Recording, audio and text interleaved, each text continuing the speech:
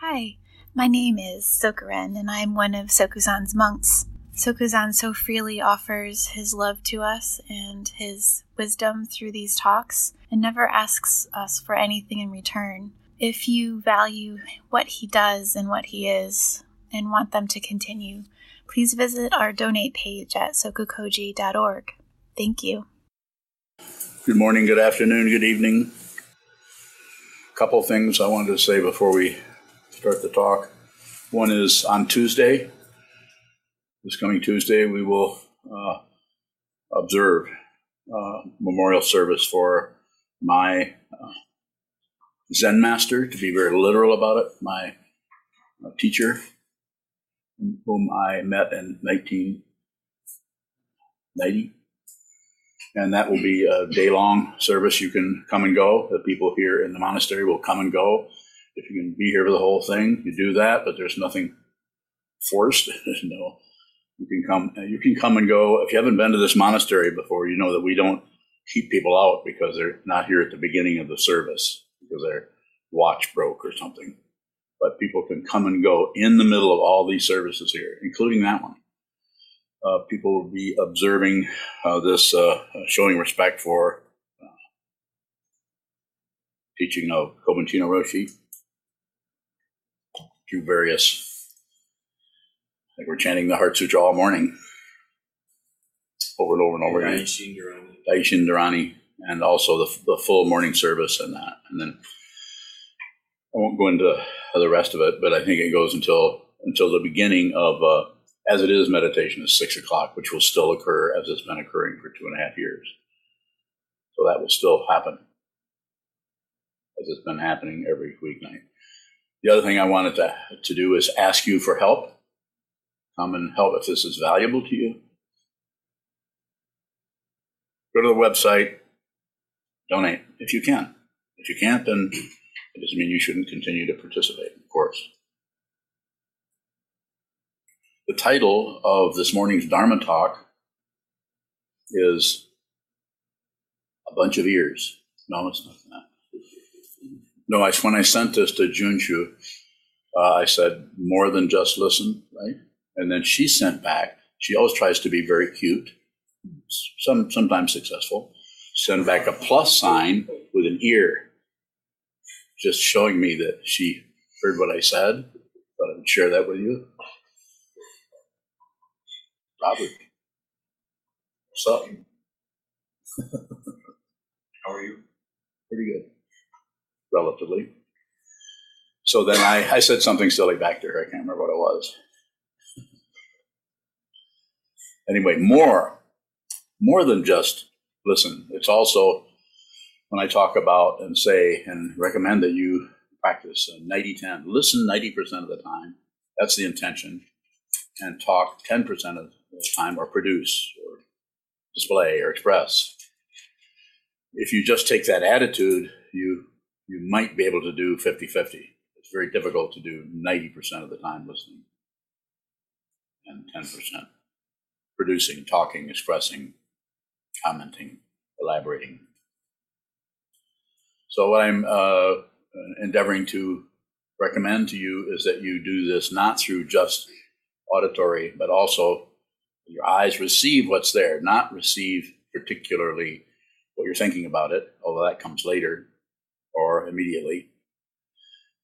Listen to make a story about it so you can get closer to what it is I'm endeavoring to say is if you're standing and you're talking to someone and you're listening to them and you're talking a little bit, they're talking maybe a little bit more and you're listening to them. You could also register that doesn't mean you have to name it, but register the color of the dress they're wearing, or the ski pants, or if they're wearing a hat, or how they look, what their body posture is, not body language so much. I'm not looking at what the body language means. I'm saying just how they're standing, how they hold themselves. What is the space around them? Visual, plus the auditory, plus just your own, receive what's showing up in your own body, or the gravity that is holding you there. This cannot be separated from what your friend Bill is saying to you about the difficulty he's having getting his insurance to pay on what he's been paying premiums on. And they're trying to talk him out of it. You know what I'm talking about. These kind of things, we're constantly jabbering at each other about these things.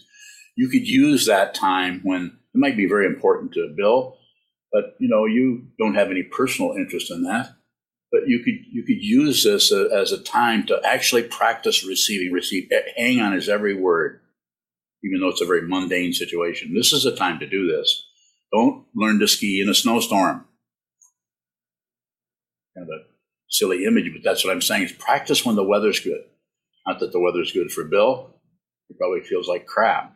But this is a time when you don't really have anything invested in that, and you can spend this little time practicing this.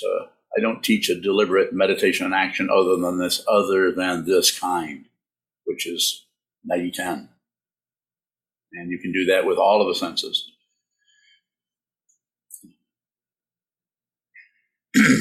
And what that involves is when that sense, whatever that may be, including the sense of taste, when that shows up in any of the 6 sense fields, including the mind, of course, no commentary.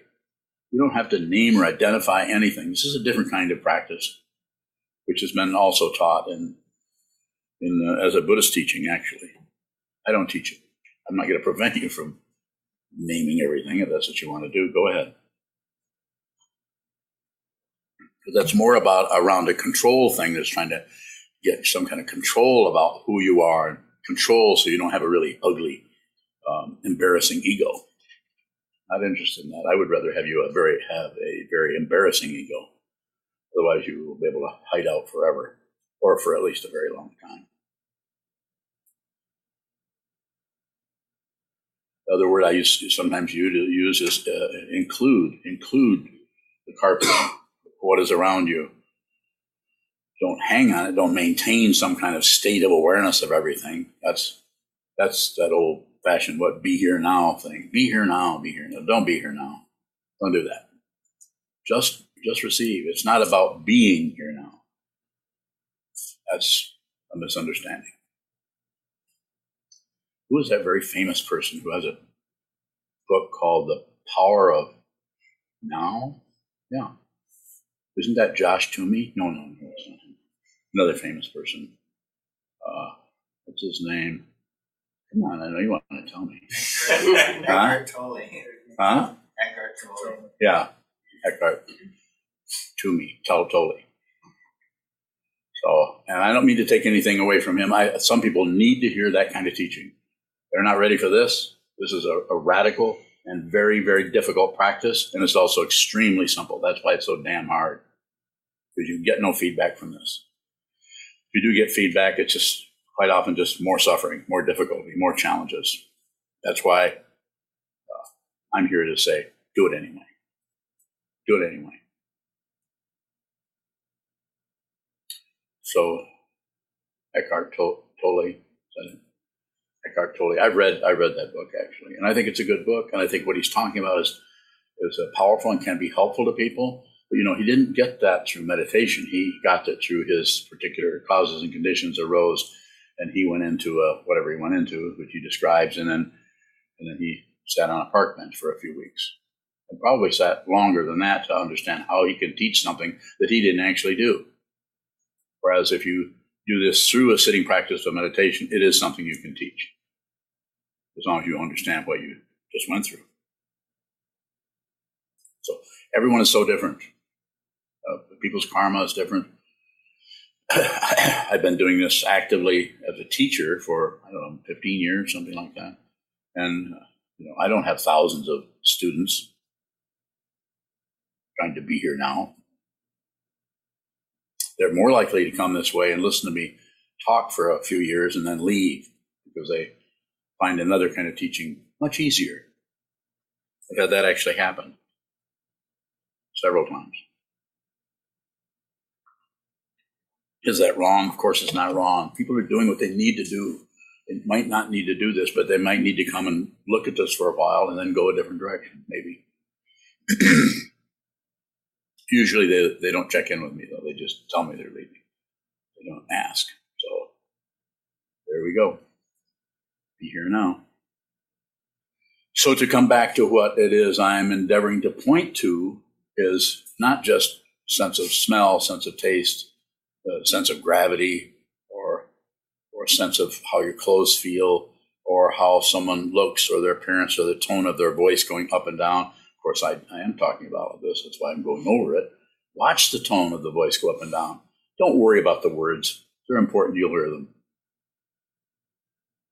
You'd be surprised if you're really, really including everything that's arising, how extremely attentive you are to any nuance that's happening in the intonation of the voice of Bill, who's saying to you, this is not, I cannot keep doing this. I've been after them. I keep trying to talk to them, keep trying to explain about how, yes, this is the premium. I was paying a premium to be insured for this particular situation. We're not covering, however, maybe I could go on and on, invent a story, but I'm saying, listen to that. Listen to that, what's happening to that person in their life, whether they're a meditator or it's your aunt. Of course, if their name's Bill, probably not your aunt. See, one person smiled, two people are frowning, a couple people are praying. So if the attitude is to observe, or the attitude is to receive, you'll notice that it kind of takes over its own form. Because your awareness doesn't belong to anyone, never has. It's just that the ego mind, the self-centered mind, the fear-based mind is always grabbing at. It has a say-so about it because it is awareness. It is consciousness, ego of a sort. It's just that it is the kind that is grasping, rejecting, and shutting down passion, aggression, and ignorance. But it's still, you don't have to get rid of it. Just see that aspect of ego, which has been conditioned over centuries to shut down, turn away, choke on its own output, is unreal.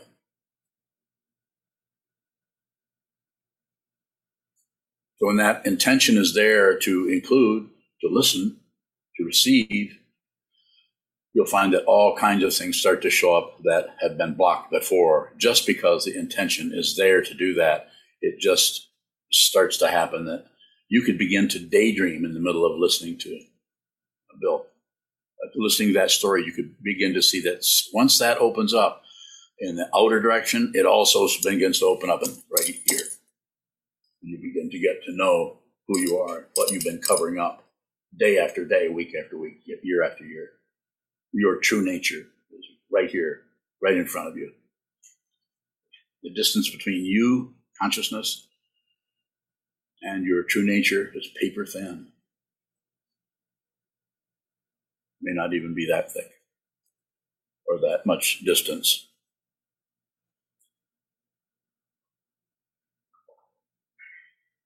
I could take some questions if there are some. Praying person? Kevin Valley. Yes. When we listen particularly to like family members, yes, and we feel the impulse to shut down or correct when we notice our rigidity, how do we include that and keep listening well? So first include your own feelings about it. Start with how you're feeling rather than try to accept what they're saying. You don't have to ever accept what anybody's saying. Just need to listen to it. Don't accept anything. Don't accept anything. Even be with all things is, I haven't retranslated that yet, but it's probably coming. So it's an overall receiving of that. So you'll find if you're receiving, endeavoring to receive the distasteful aspect of relative or something, if you just begin to just listen to that, not just what is being said, but maybe their politics or whatever may be happening, or their just disagreeable energy that's coming, they're trying to download on you, which is quite often what happens. It's not about accepting that. It's about listening to it and then also noticing anything else that is coming up with it. As long as your own commentary is tied into whatever is showing up with your cousin or your dad or someone in your family situation, then anything else, any response in your mind that is trying to kind of go to war with that or stop it or whatever, if you don't stop either direction, you don't differentiate between them being wrong and you being right. You follow that a little bit? It's just energy rising, and it's looking for somebody to be responsible for the rightness or the wrongness of it.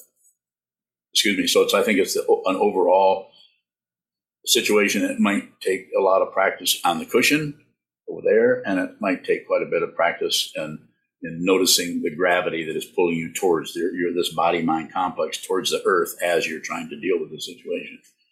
It's a much bigger picture than just a little item of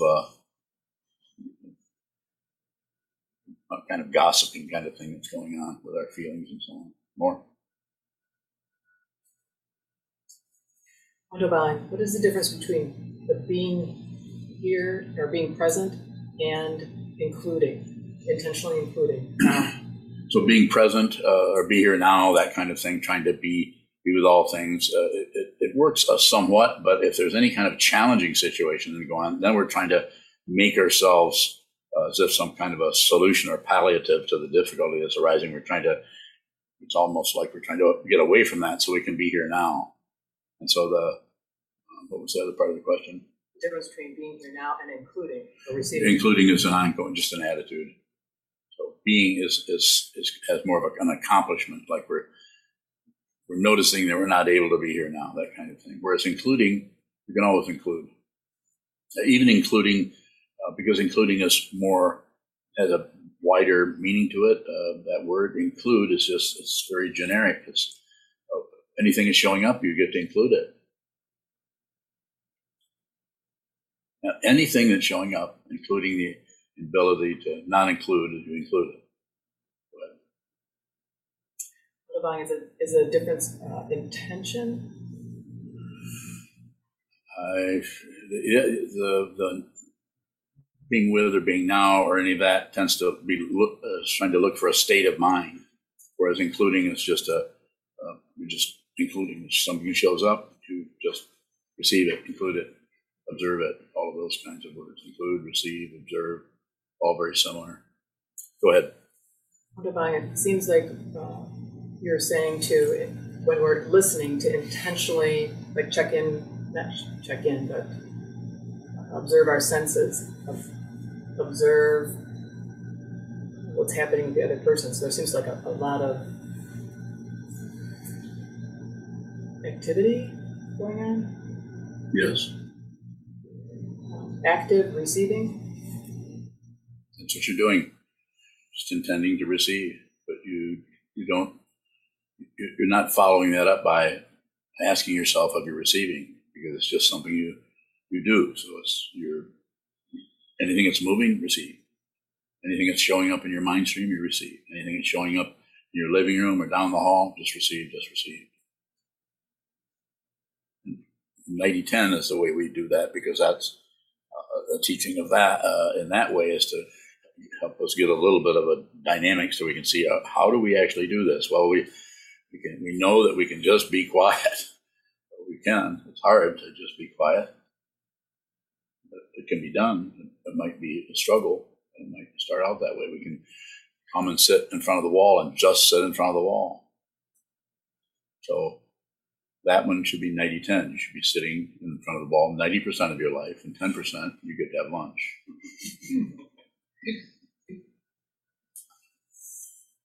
Sometimes it feels like that, probably. Zuku. You may have partially at least just addressed this question, but you were saying you might retranslate me with all things. So what's not quite, or what's the difficulty with you with all things? There's really no difficulty. It's a very simple thing. Save all beings is another one that can get.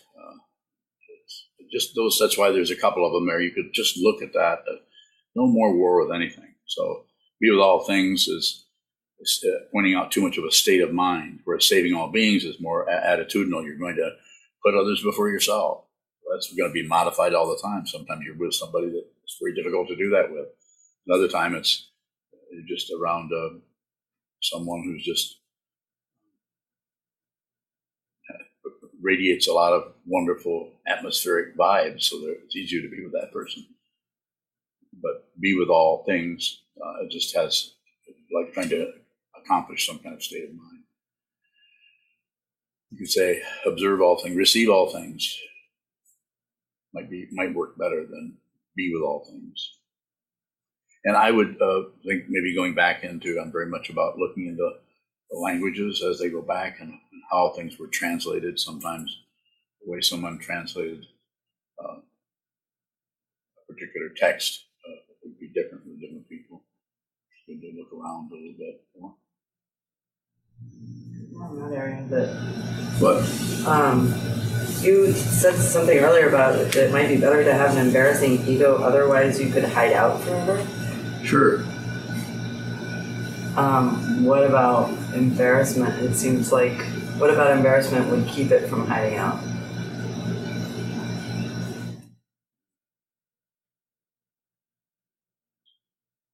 I don't know. Are you saying that being embarrassed might make it go hide more? I cover up everything I'm embarrassed of. I cover up everything I'm embarrassed of, so I'm curious about that there might be a different way to work with. No, I think just be embarrassed probably is good.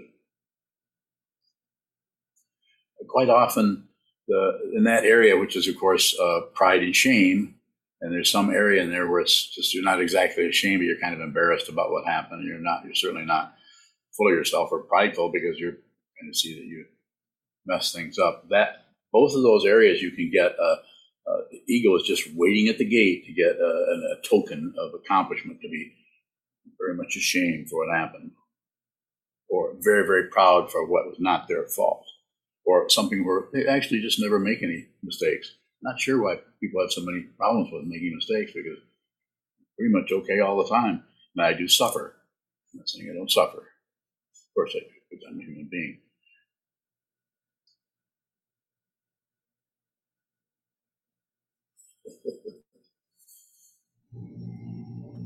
I'm just looking for a frown somewhere. I'm not finding any.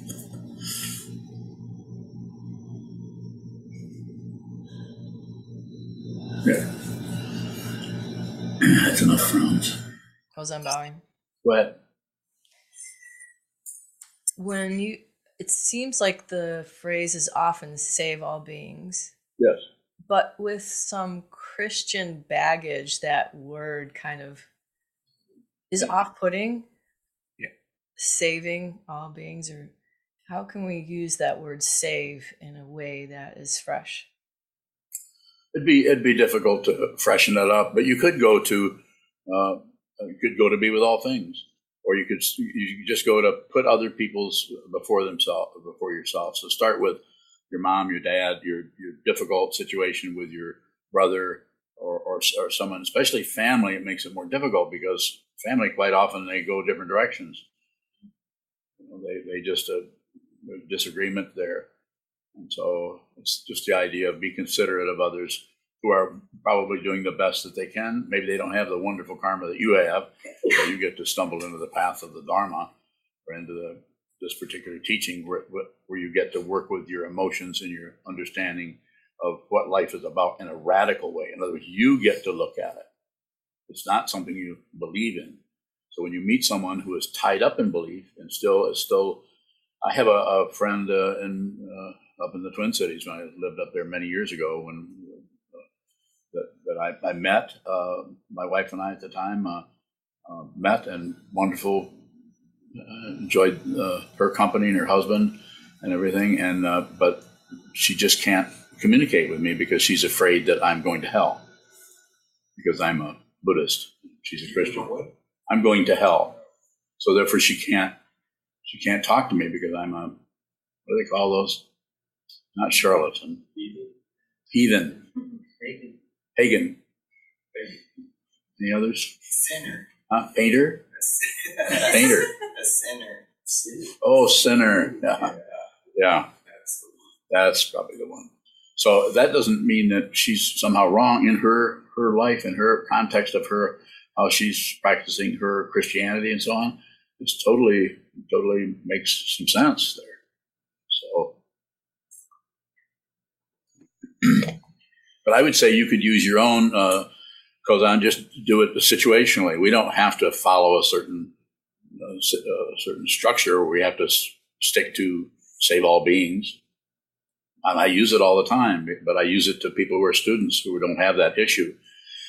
If I were confronted, which perhaps you have been, maybe that's why the question is coming up. But I would say then just say put others before yourself. It's very simple. It sounds kind of fancy because coming out of thousands of years of studying this, which maybe, in the turn of the millennium, that could have been the only way that it would work really well, rather than put others before yourself.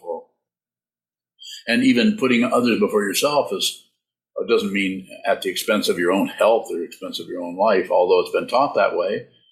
There's different parables and so on where the Buddha as a bodhisattva laid down in front of a tiger and her cubs and let the tiger fed the tiger. So, a little bit mythology there. I doubt that happened, but I don't know. I don't think so. I think it's a teaching device to help you see that you could actually put yourself before others. Might be difficult or painful or scary. But that's the practice of the Mahayana or the Bodhisattva Gana. Different way, we're in a different culture, so we might teach it differently. It's not about being better than or figuring out how to say this so it's more Christians are more able to receive this. I don't know, but there again, it's a situation. How have you been working with that yourself when you run into it? Kozan bowing. Maybe similarly to you, I've had people respond in different ways to my being Buddhist, including a coworker trying to save me because I was going straight to hell. Yeah, me too. I'm glad because what if they're right? Shit, damn. Yeah, so we need all help we can get. Don't leave anybody out. Do this together. Really, I'm serious. We do this together. Nobody is left out of this. People, Christians, people who are murdering people. I'm serious about this. You should ask questions if you think I'm approving of murderers. That's the plus and minus mind of the ego wants to do that. Anytime you start to give some kind of understanding to an area where it's full of anger and violence, you can get accused of supporting that, which is not happening. Kozan bowing. Just curious about the word. It sounds to me, maybe due to conditioning of my situation, it sounds like saving is more going out towards than being with. But what you were saying earlier is being with sounds more like accomplishing. So how would you describe the word save in this context? I say put others before yourself. We're all in a burning house, my friends, my enemies. We're all this is coming down. Sooner or later, there's no way that any of us here are going to live 100 years from now. You might live, if you could live to be 110. Unlikely, but this is a burning house. It's just a slow burn. But it's coming, just like the planet is slowly coming apart because of ignorance. Greed, people who have incredible amounts of money and will not share it with the world that is in need. This is not a position for me to start lecturing anybody about it, but pretty obvious that's happening. And the way the planet is heating up, all the things that are going awry, weather-wise. So but we're not separate from each other. So you have to see that whatever's happening to you is happening to everyone on some level, on an ultimate level. Living beings, human beings, lots of beings in the universe besides us. Sir? You're talking about the tiger and the Buddhists.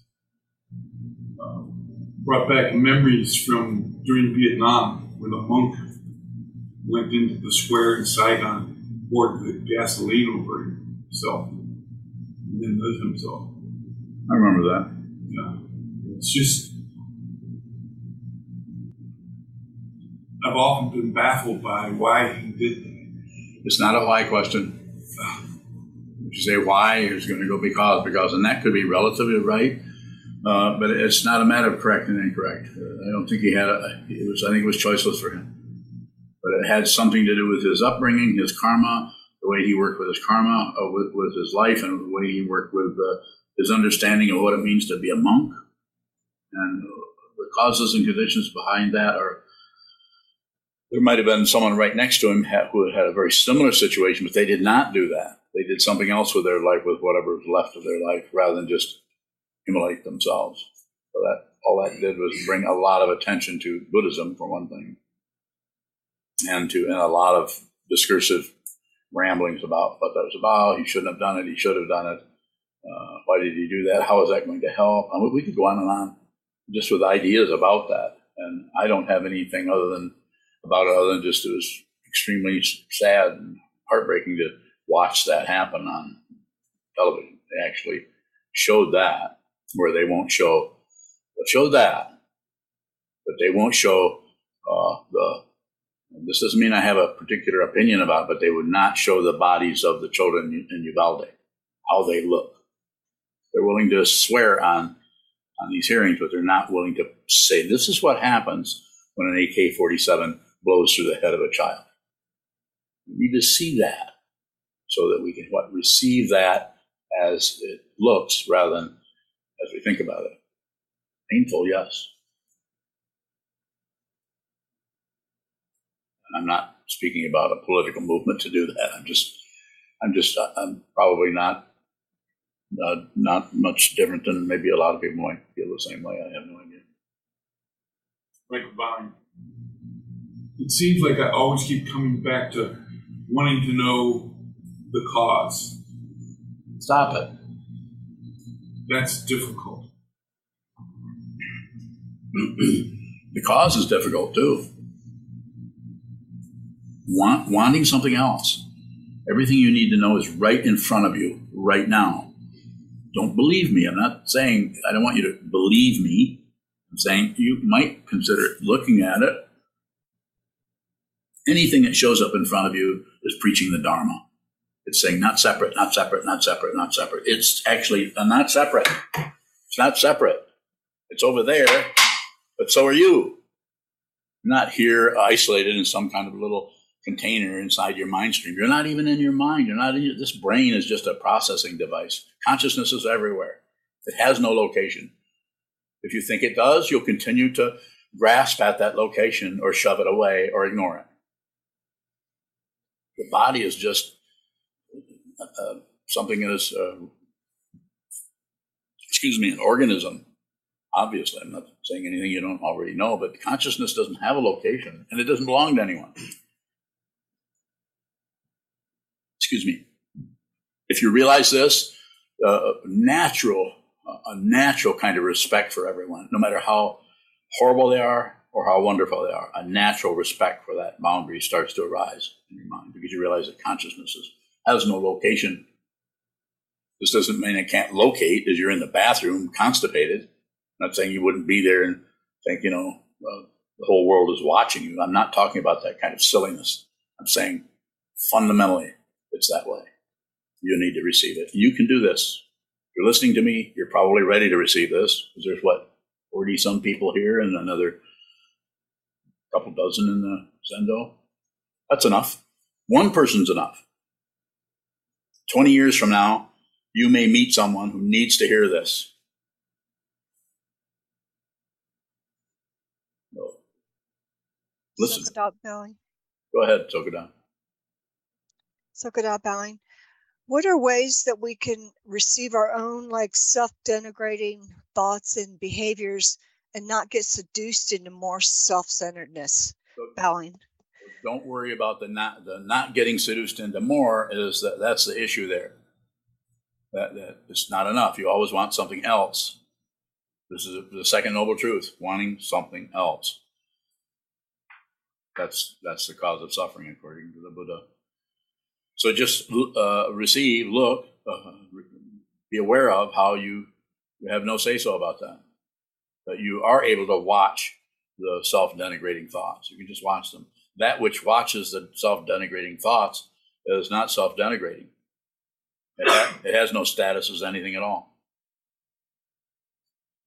But don't believe me. Consider it. Get to the wall. Receive, receive, receive, receive. Receive what's on the wall.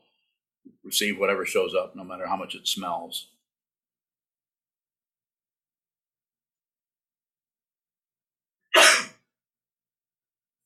A question from Vishal in San Jose. Can ignorance show up as sleepiness? Sleepiness? Yes. Certainly can. It does over here. That's how I know about it.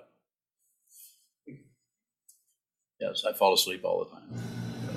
Geez, I'm buying, based on Vishal's question, sometimes that shows up in meditation. It feels like maybe I'm falling asleep out of some ignorance. Is there a way to bring awareness into that type of ignorance? You don't have to do anything with it. The primary question that I would say is, you got to the wall, you sat down, you took up a symmetrical posture, and you fell asleep. Is that what's happening? That's that. Just be aware of that.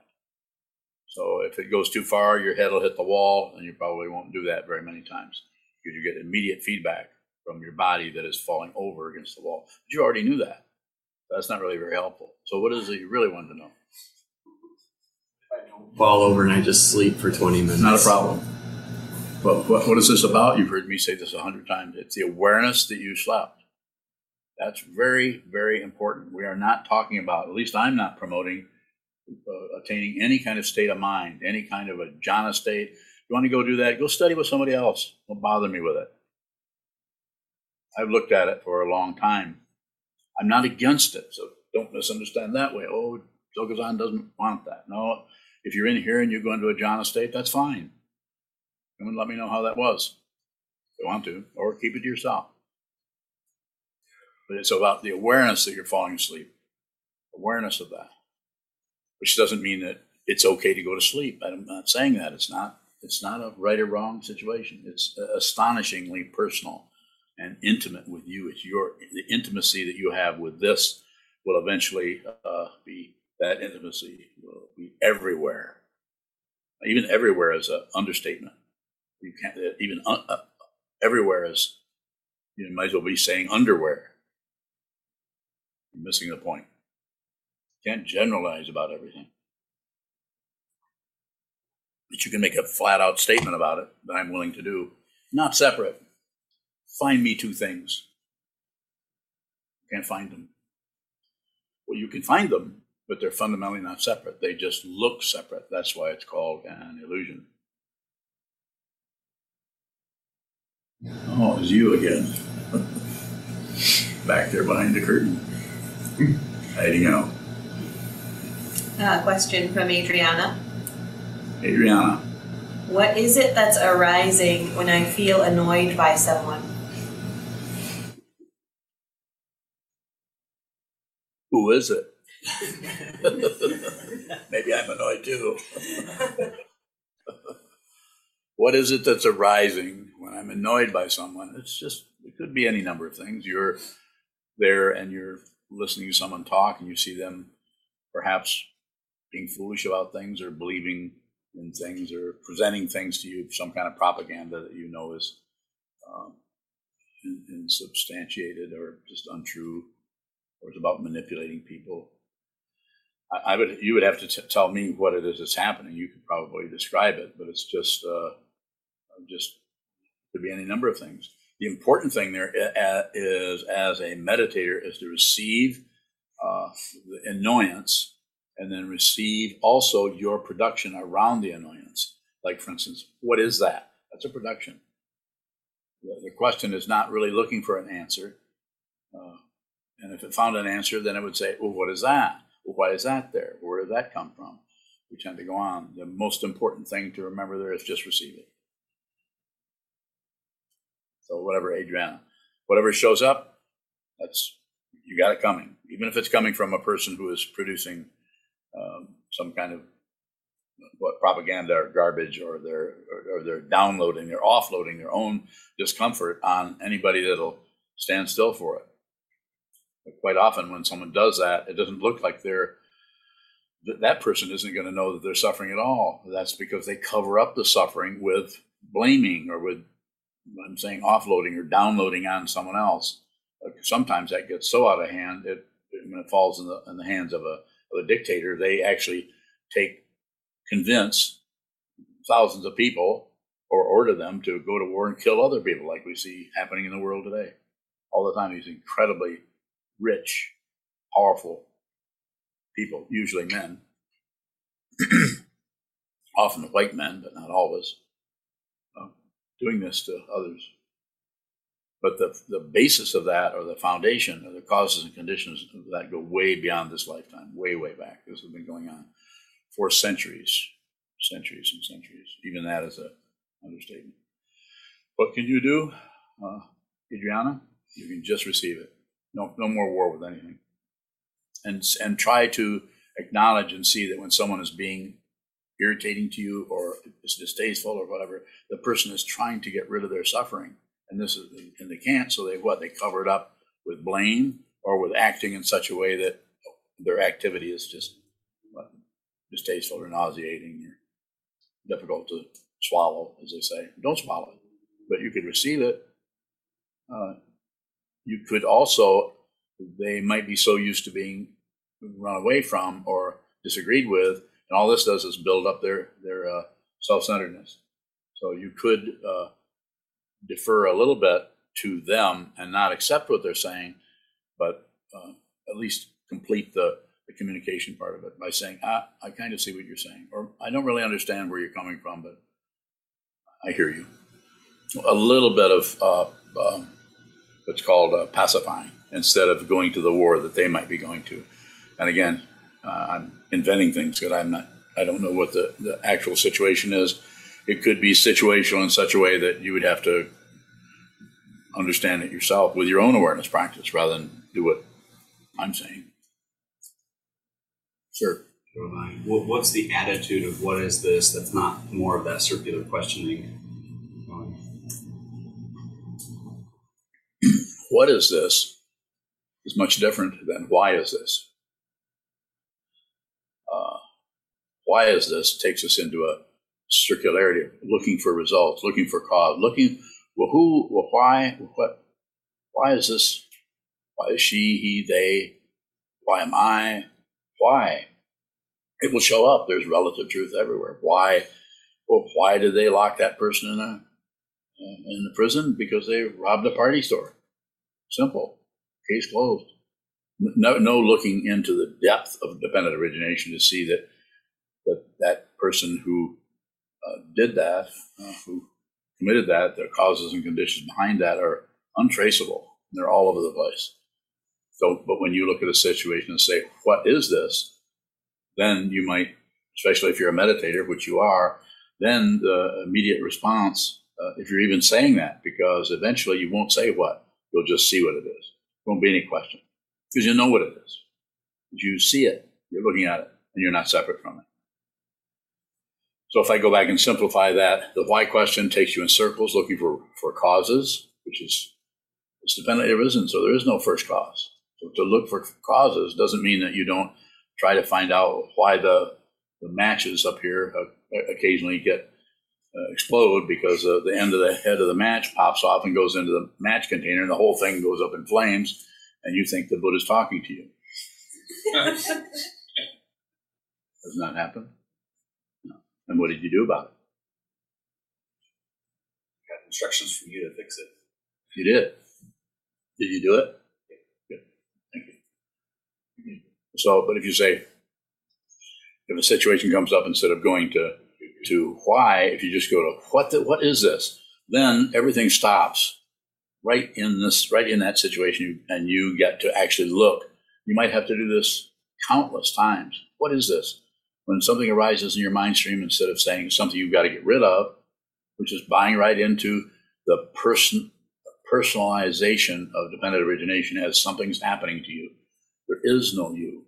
If there is a one, it's makeshift and it's made up and it's dependent arisen. And you don't have to get rid of it because it's unreal. But you have to see what it is. You have to see your own lack of being by seeing that which thinks that you're a being is unreal. And the beingness of, like I sometimes say, it's like a clown on the roof. It's there, it's functioning, it's making a mess of things, but it's fundamentally unreal. So look at it directly. What is that? And then what you will see if you look at it directly enough, eventually you will see the only response that can come back is not separate. Not separate. You're looking at yourself. It's the jewel mirror samadhi. Samadhi, not separate. Jewel mirror means very, very valuable and mirror-like. This is what the Hokkyo Zanmai is pointing to in lots of different ways in that sutra. Go ahead. Is what is it? A question we can take with the other senses. Like, is there a body posture of what is this? Yeah, it's this. What is this? Sit symmetrical. Take everything that you can that seems to be a part of you or some of you or all of you and hold it very still without being rigid. Sit very still. Sit in a symmetrical posture and then receive whatever comes up until there's nothing left to receive. Because there isn't anyone. There's no receiver. There's nothing received.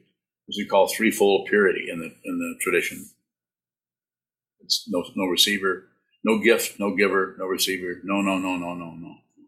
Vaya negativa. It can be described other ways, but this is a good way to talk about it. More? I think in the 30 verses it says, whatever makes something stop in front of it is not situated in this only. And you said the question, what is this, makes something stop? So is asking the question, what is this, meddling or not receiving somehow? What was this verse? Which verse were you quoting out of? You don't know the number. We'll just quote it again. You can quote it again, can you? Or come close. Yeah, if you can, we can ask somebody here. Kozan. Yeah, ask Kozan. She's got it memorized. Something I'm like wrong. I think it's 27 right after 26. Notice she didn't hesitate to tell you what number it was. So you guys could go look it up. No, go ahead. You came pretty close. Or if you want to, Kozan, why don't you tell us what it is? I couldn't remember that. I think she said it well, though. That rings a big bell. Okay, ring your bell again. Go ahead. For whatever makes something stop in front of it is not situated in this only. Yeah, it won't stop. It's. You've heard me say this a couple of times. It's worse than you thought, and it's better than you thought. It's worse because the ego, who you think you are, that is so terrified, is coming apart. If you continue this practice, you're in for it. But if you continue this practice, there's also the possibility that you realize what this is in this lifetime. Possibility. And realizing what this is better than not knowing what it is. Go ahead. If I see that I don't want to produce enough to be able to receive, or I'd rather ignore something than receive, is that enough? I think the awareness of it is what's important, not the success story. It's not a relative mundane path of getting better, accomplishing, and going from one jhana state to the next, more and more clarity, more and more samadhi, more and more me getting somewhere. I'm not saying a jhana state is full of itself, but unlikely that it's totally empty. Because what an accomplishment that would be. Wouldn't you all want to study under somebody that can teach you how to enter the jhana states?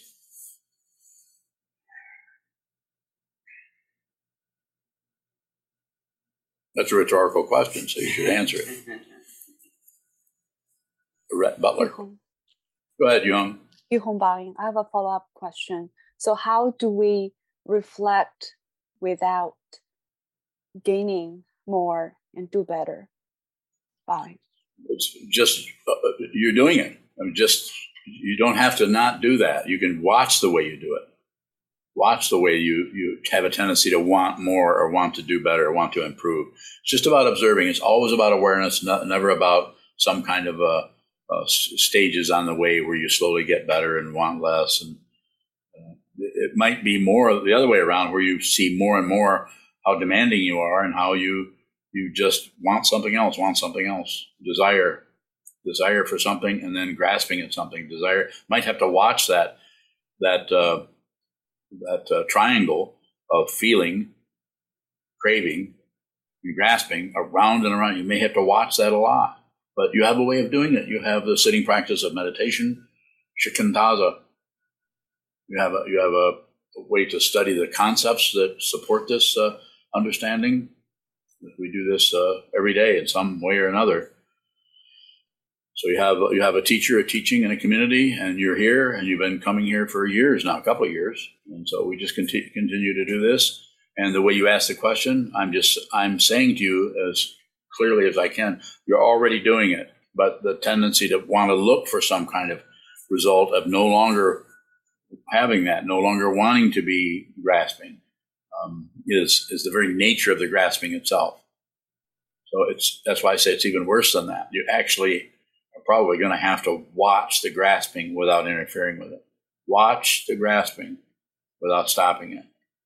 And another person might be in another area where they're watching the desire for something, but because of their consciousness or what's happening with them, causes and conditions and so on, they may deal with a lot of craving, but they just don't do anything about it.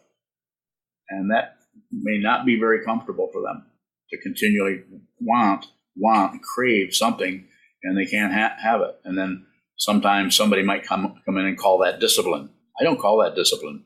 I call that awareness, not discipline. So by way of giving a response to you that my intention is to help you, I'm saying you're doing what you need to do. It's just that when you're on the side of a mountain climbing it, and it's hard work, and you're dealing with the outflows, you're dealing with the production that you don't really want to do that, but you did it anyway. You don't want to grasp at that, but you just watch yourself grasp. That's part of climbing that mountain. That's part of the work of training the mind. You're going to have to go up that mountain. So you can't see the vista at the top of the mountain. You use a relative image until you get to the top of the mountain. But you're not going to get to the mountain if you're trying to call someplace on the path the top of the mountain, even though ultimately it is the top of the mountain. That's why it's so difficult, because we're talking about relative truth, absolute truth, and we're talking about seeing this with your wisdom mind. So keep going. Just keep going. Return. The Buddha, the Dharma, the Sangha. Return to the ball. Return to the cushion. Return to observing what arises in the mind stream without grasping, rejecting, or shutting down. Nihon Bowing. I have another question. What does 8 sound and feel like without pulling, pushing, and shutting down? What does it feel like to not push or pull or shut down? Yes. Feels good. Nihon Bowing, is that possible to do that most of the time? Okay, so here I'll say it this way.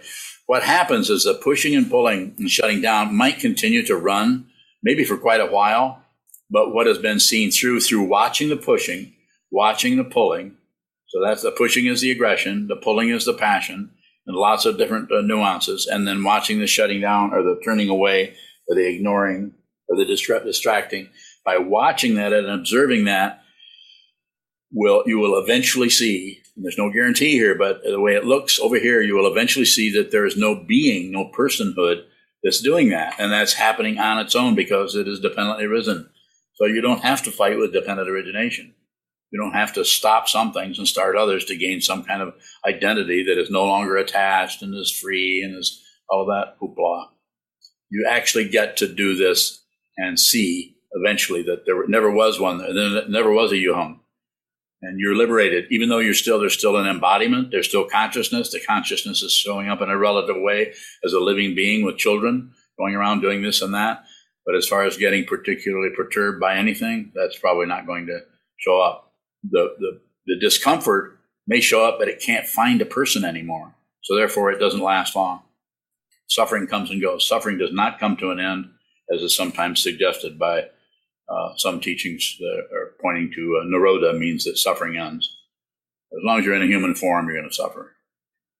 It's going to be suffering. It may not be of the kind that someone is having who is at war with the whole thing.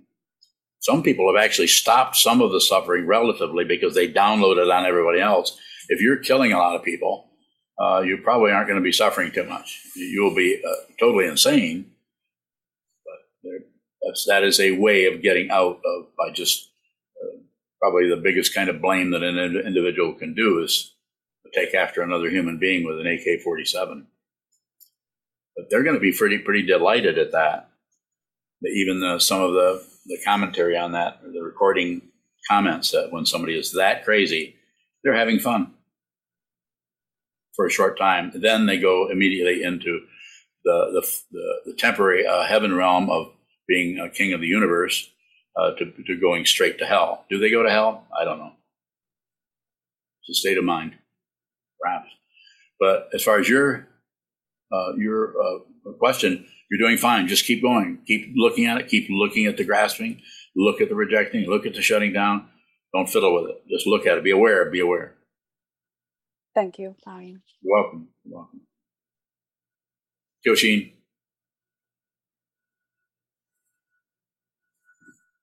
Kyoshin Bowing. Back on Kozan's question about saving. Am I off track? My idea is, as I walk this path and try to head towards the different paramitas and like live the Dharma, that's how we save others. People will see that there's something different. We have something under the hood, so to speak. Bowing. What's your question? I'm asking if I have the right understanding there of what that's my idea of how we save others, that we show that we live a different way.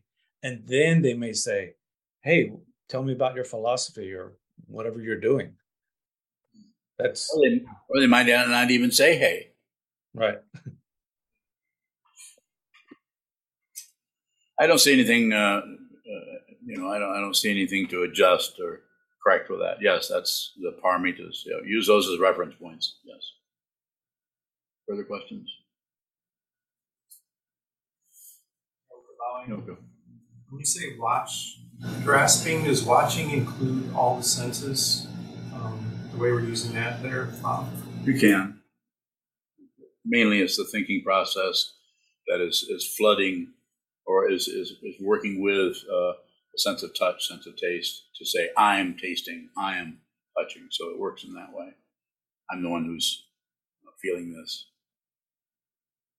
I think it's very, I'm not saying that some kind of biology couldn't come along and explain how all that is working, but the way it's done with awareness is not to necessarily separate anything out in order to find out what it is, but separate it out to find out how it functions so that you can see, just like the five skandhas, form, feeling, perception, concept, and consciousness. We spread those out so we can see how they get together and form the illusion of somebody. And if you're there with the awareness, then you see that they also are self-existing, that thinking can happen just without a thinker. Seeing can happen without someone, a person who's seeing. And there's not much of a credential there, so it isn't like you're going to get some kind of a merit badge for being egoless, where you can walk around thinking, these other people are really messed up, but I don't have any ego anymore. How was that? You won't know it. I've said it many times. If you awaken, you will not know it. Someone knows it, you have work to do. When I say work to do, I'm saying if you're on the path and you're endeavoring to follow the path of the Buddha's Dharma, of the awakened one, and you think you're awake, you have work to do. You could also say, I think I'm not awake. You also have work to do. Not that different. No one awakens. There's just awakening. One final one, if you have it. Go ahead. You earlier mentioned a dynamic where someone might feel a lot of craving or even grasping, but perhaps due to dependent origination, might not act on it. Yes. But but that you said that was not discipline. No. If discipline is not refraining, what is it? Awareness. Discipline is awareness. Yes. Keep going. I can go further if you can.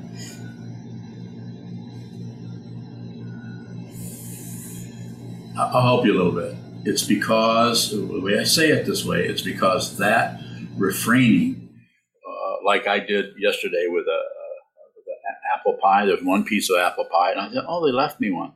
No, that's not for me. That was just happened to be situationally left over. Wasn't that the case? Anybody else here? Whose pie was that? It was Ando's pie. Did you make that pie? No. You said it was for her. How dare you? Bring that pie in.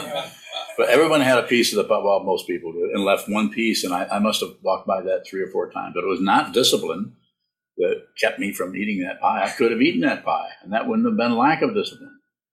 So I'm just using that as I didn't eat any of it, but it was kind of like, that will not be good for me to eat that. It's that simple. It wasn't any kind of, but there was a lot of, wow, I wanted that pie. It looked good, even though I later on found out it was not homemade. It was commercial.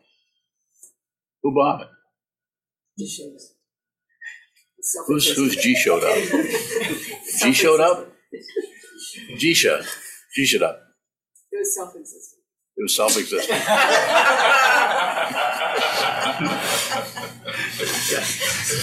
Okay, I give up.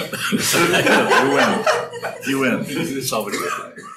Okay, well, I don't know where I was going with that, but I'm saying that back to the original. It's not, a person gets kind of a credential for not doing that, and that tends to fuel the self-centeredness. So, and that's not.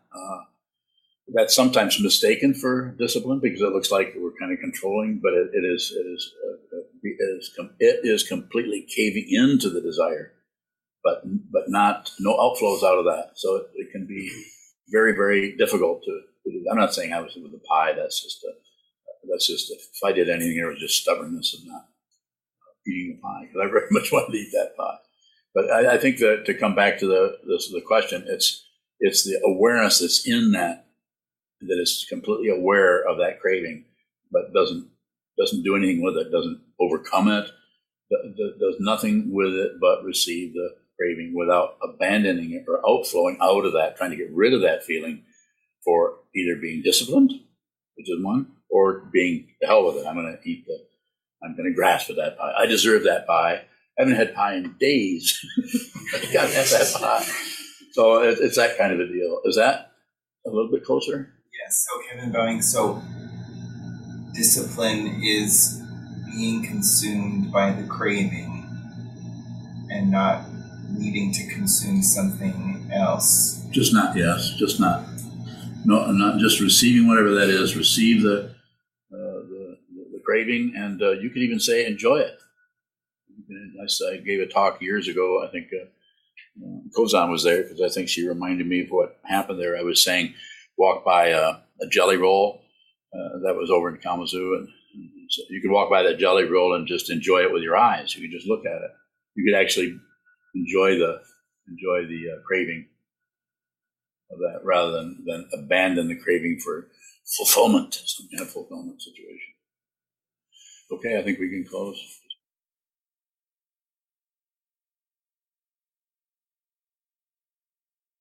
Hi, this is Chiezan, the prior at Sokokoji Buddhist Monastery. Sokuzan offers these talks without expecting anything in return. If you value these talks and would like them to continue, please visit our donate page at www.sokokoji.org. Thank you.